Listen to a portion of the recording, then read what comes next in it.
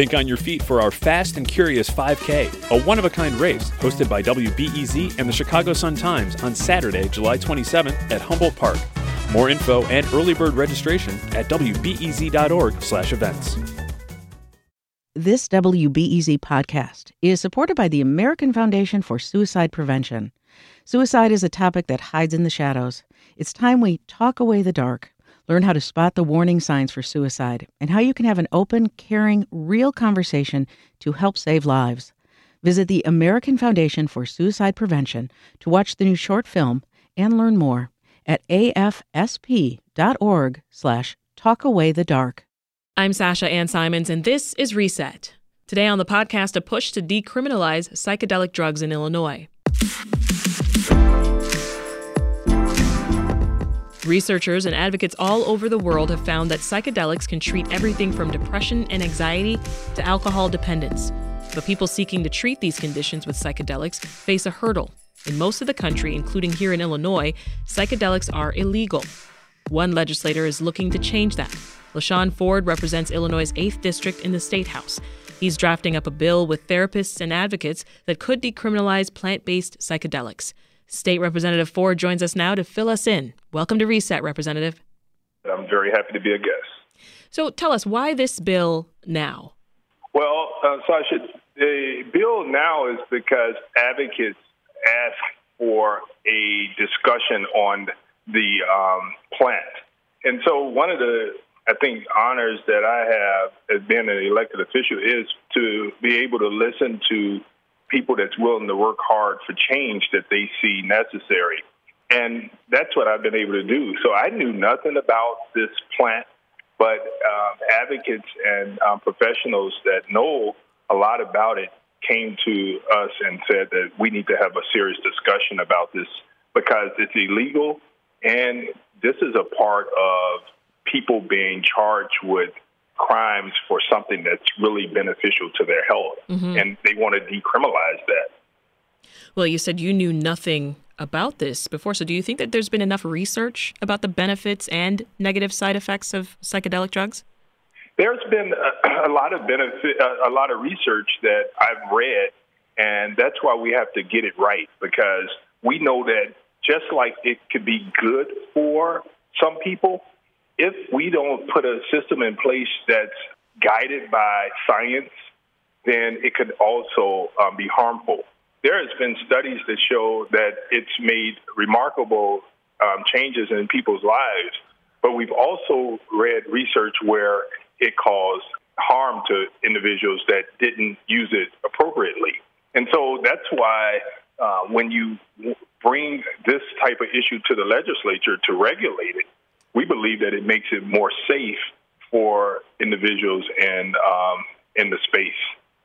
Are police making many arrests for psychedelic drugs here in this state? You know, I'm told that it's not that prevalent in the state of Illinois, but it happens. And that's why advocates are saying, you know, we cannot have a situation like marijuana because the plant will become more and more pronounced in our state. And because of that, I think that we have to be prepared and be on the front end and make sure that we protect individuals in Illinois from getting bad plant-based medicine. You know, we know that that there's this stuff called fentanyl that's being laced on almost every type of drug out there. And so the advocates are afraid of that as well. What are the biggest challenges that you think this bill will face as it progresses? You know, one, the greatest challenge is the understanding about the benefits. And if you're not one that one has firsthand experience with it, you may not understand how it has changed some people's lives.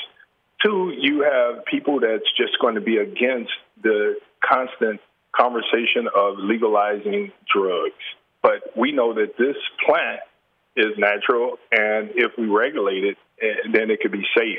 And you're going to have law enforcement that will be opposed to it because it's still on the Schedule C on the federal level, and it would have to be taken off the Schedule C like we're pushing for marijuana to be taken off. Right.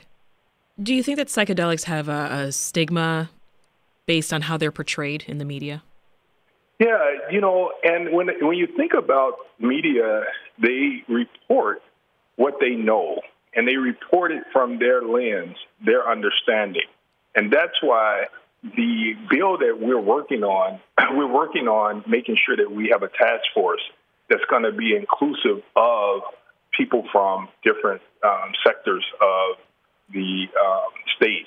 And so we want to make sure that we include in that press.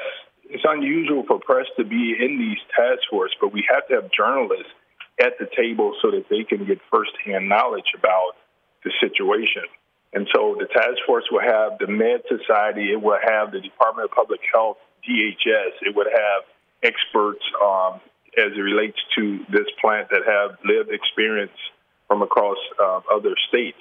So the conversation is needed so that people have a better understanding and not just slam the idea before really having an understanding about it. Mm-hmm.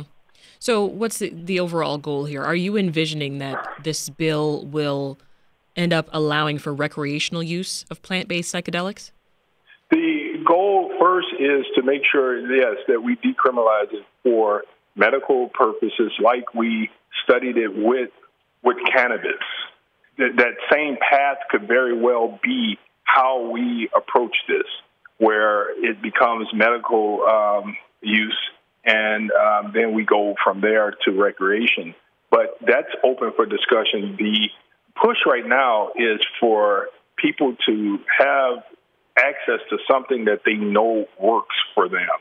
And we cannot just slam and turn our backs on individuals that would prefer to have a natural plant versus pharmaceutical drugs that's been prescribed by their medical doctor. Everybody has a right in America to seek the help that they know works for them.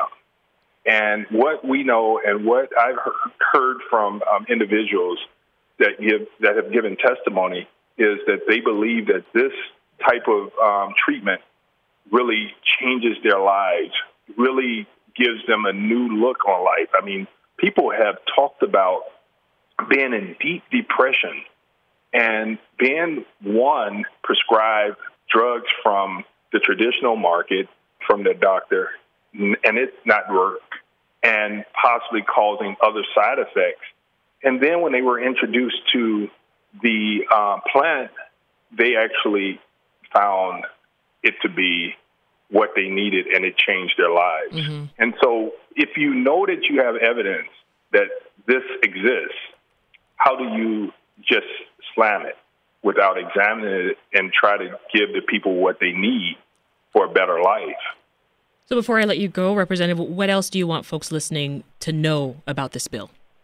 This is community-driven, and we didn't file the bill yet because we want to file a bill with the reality that we actually had conversations about this idea before we filed it. So we're being fair and balanced as it relates to filing a bill that almost, we hope, will be agreed to before we get to the point of having a bill number.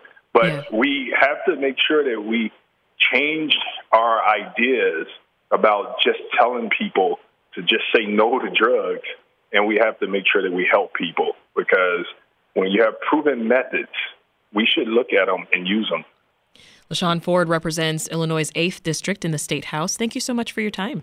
Thank you, Sasha. Bye-bye. Now, while psychedelics are illegal in Illinois, one psychedelic-like drug is allowed for specific medical purposes. It's a drug called ketamine. For some insight there, we turn now to Judy Seals. She's a nurse practitioner at Field Trip Health Center in Chicago. Hi, Judy. Hi, Sasha. How are you? Doing well. Thank you for making the time for us. The center that you work at, Judy, it uses ketamine for psychedelic therapies. What is that exactly? Sure. And so, as you mentioned, ketamine is a psychedelic drug that we use at Field Trip. And what we're doing is we're using it as a tool to help clients access their inner healer. And so that way we're able to dive deeper and get past some of these stuck places that people have found themselves before when they were in therapy. And what's wonderful about it is that we're able to do it more quickly. So the current traditional approach is a really passive approach. It's where clients are prescribed a medication and they have to wait weeks and sometimes months to see if the medication will work. But with the Field Trip Health approach, we're having our patients play an active role in their healing journey. And with the use of the psychedelic medication, we're leading them through these emotional breakthroughs and helping them to process and actively engage and transform so that they can heal. So does it have psychedelic effects at every dose? More so at the higher doses. The lower doses are going to be it's going to have more of an empathogenic response. There's going to be more warmth, love, compassion feelings. And as you get higher in dose, you can start to have those psychedelic effects where you start to have those out-of-body experiences and these ego dissolution experiences. How else can psychedelics being used in therapies, how can that benefit, or who can they benefit, rather? Yeah, sure. We're successfully treating patients with conditions like depression, anxiety, PTSD, and many of our clients actually have severe symptoms, and they've already tried and failed many other types of treatments. So a third of patients with depression have something called treatment-resistant depression, and this is where they don't respond to traditional antidepressants. And in patients with treatment-resistant depression, studies have shown that 70% respond positively to ketamine after just one infusion. Wow. So we're really seeing patients with the severest of symptoms that have just not responded to other treatments that are really benefiting from this. And just so we're clear, these therapies, they can have a more varying reaction than, say, something like Tylenol, right? Because it depends on and impacts a person's perspective. It does. So at the different doses, there's going to be different types of responses, and everyone's response is going to be different because it's metabolized differently in different individuals, and also because patients are presenting with different types of conditions and symptoms. The ketamine is going to give them not necessarily always what they want, but what they need. And it does help them to develop these new perspectives and insights that'll be valuable in helping them to achieve these lasting, meaningful changes that they want in their lives. So what makes for a bad trip? We don't call any of the trips here at Field Trip bad. Okay. And the reason that individuals who have experience with psychedelics might have what they call a bad trip is because of this concept of set and setting. And that's something that's not really discussed very much in the medical field, but it's a really important concept. Set is basically an individual's mindset, and setting is the environment. And that's basically the idea that the same person can respond very differently to the exact same dose of the exact same medication, depending on what their mindset and setting is. And that's because when you have these altered states of consciousness, they're characterized by heightened internal and external environmental sensitivity. And so we have a lot of preparation work and rapport building and sense of safety that we instill before we administer the ketamine. Can you dig into that a little bit more, Judy? What exactly is going on in your brain to get that therapeutic result? Yeah, that's a good question. And it's not one that's fully known or understood yet.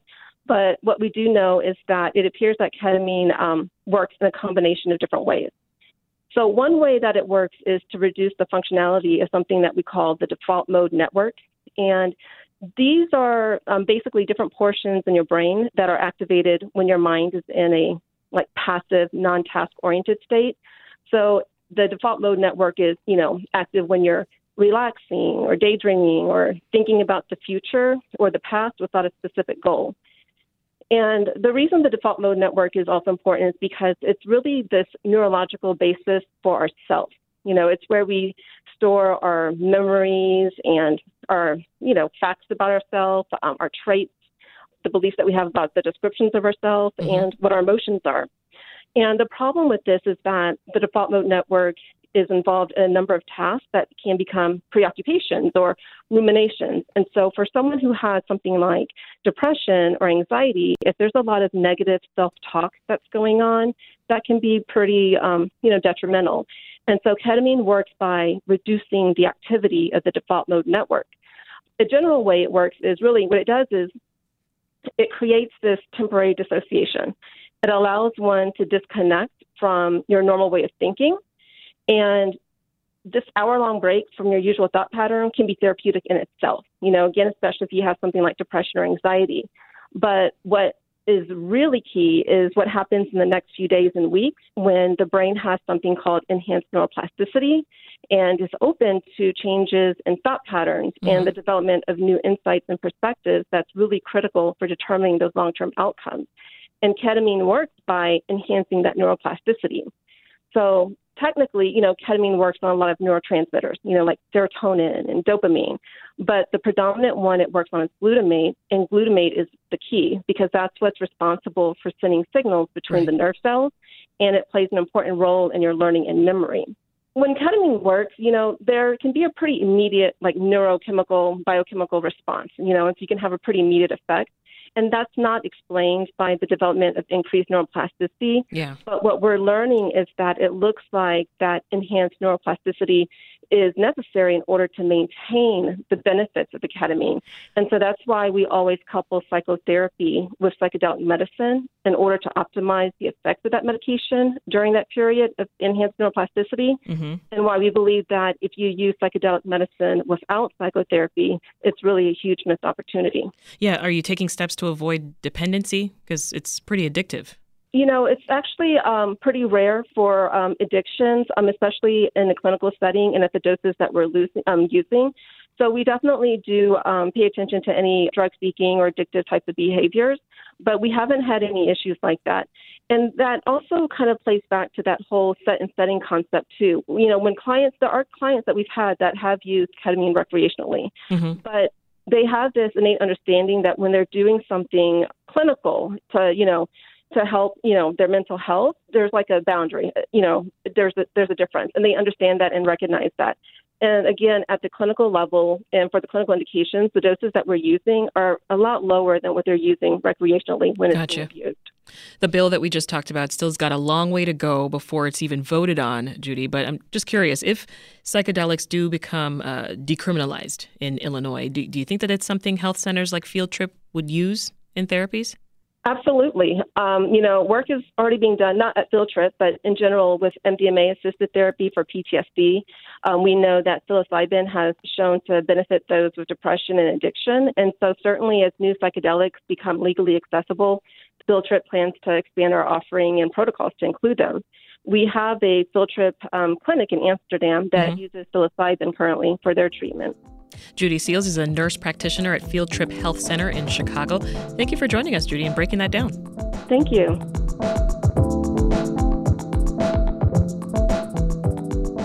That's it for today's Reset podcast. For more conversations on state and city news and how it affects you, make sure this podcast is in your feed. We drop a new episode every weekday afternoon. And tomorrow, as part of Autism Acceptance Month, we check in with a young person with autism and his mother about the importance of finding community and supportive services. But that's all for today. I'm Sasha Ann Simons. Thanks for listening, and we'll see you back here tomorrow.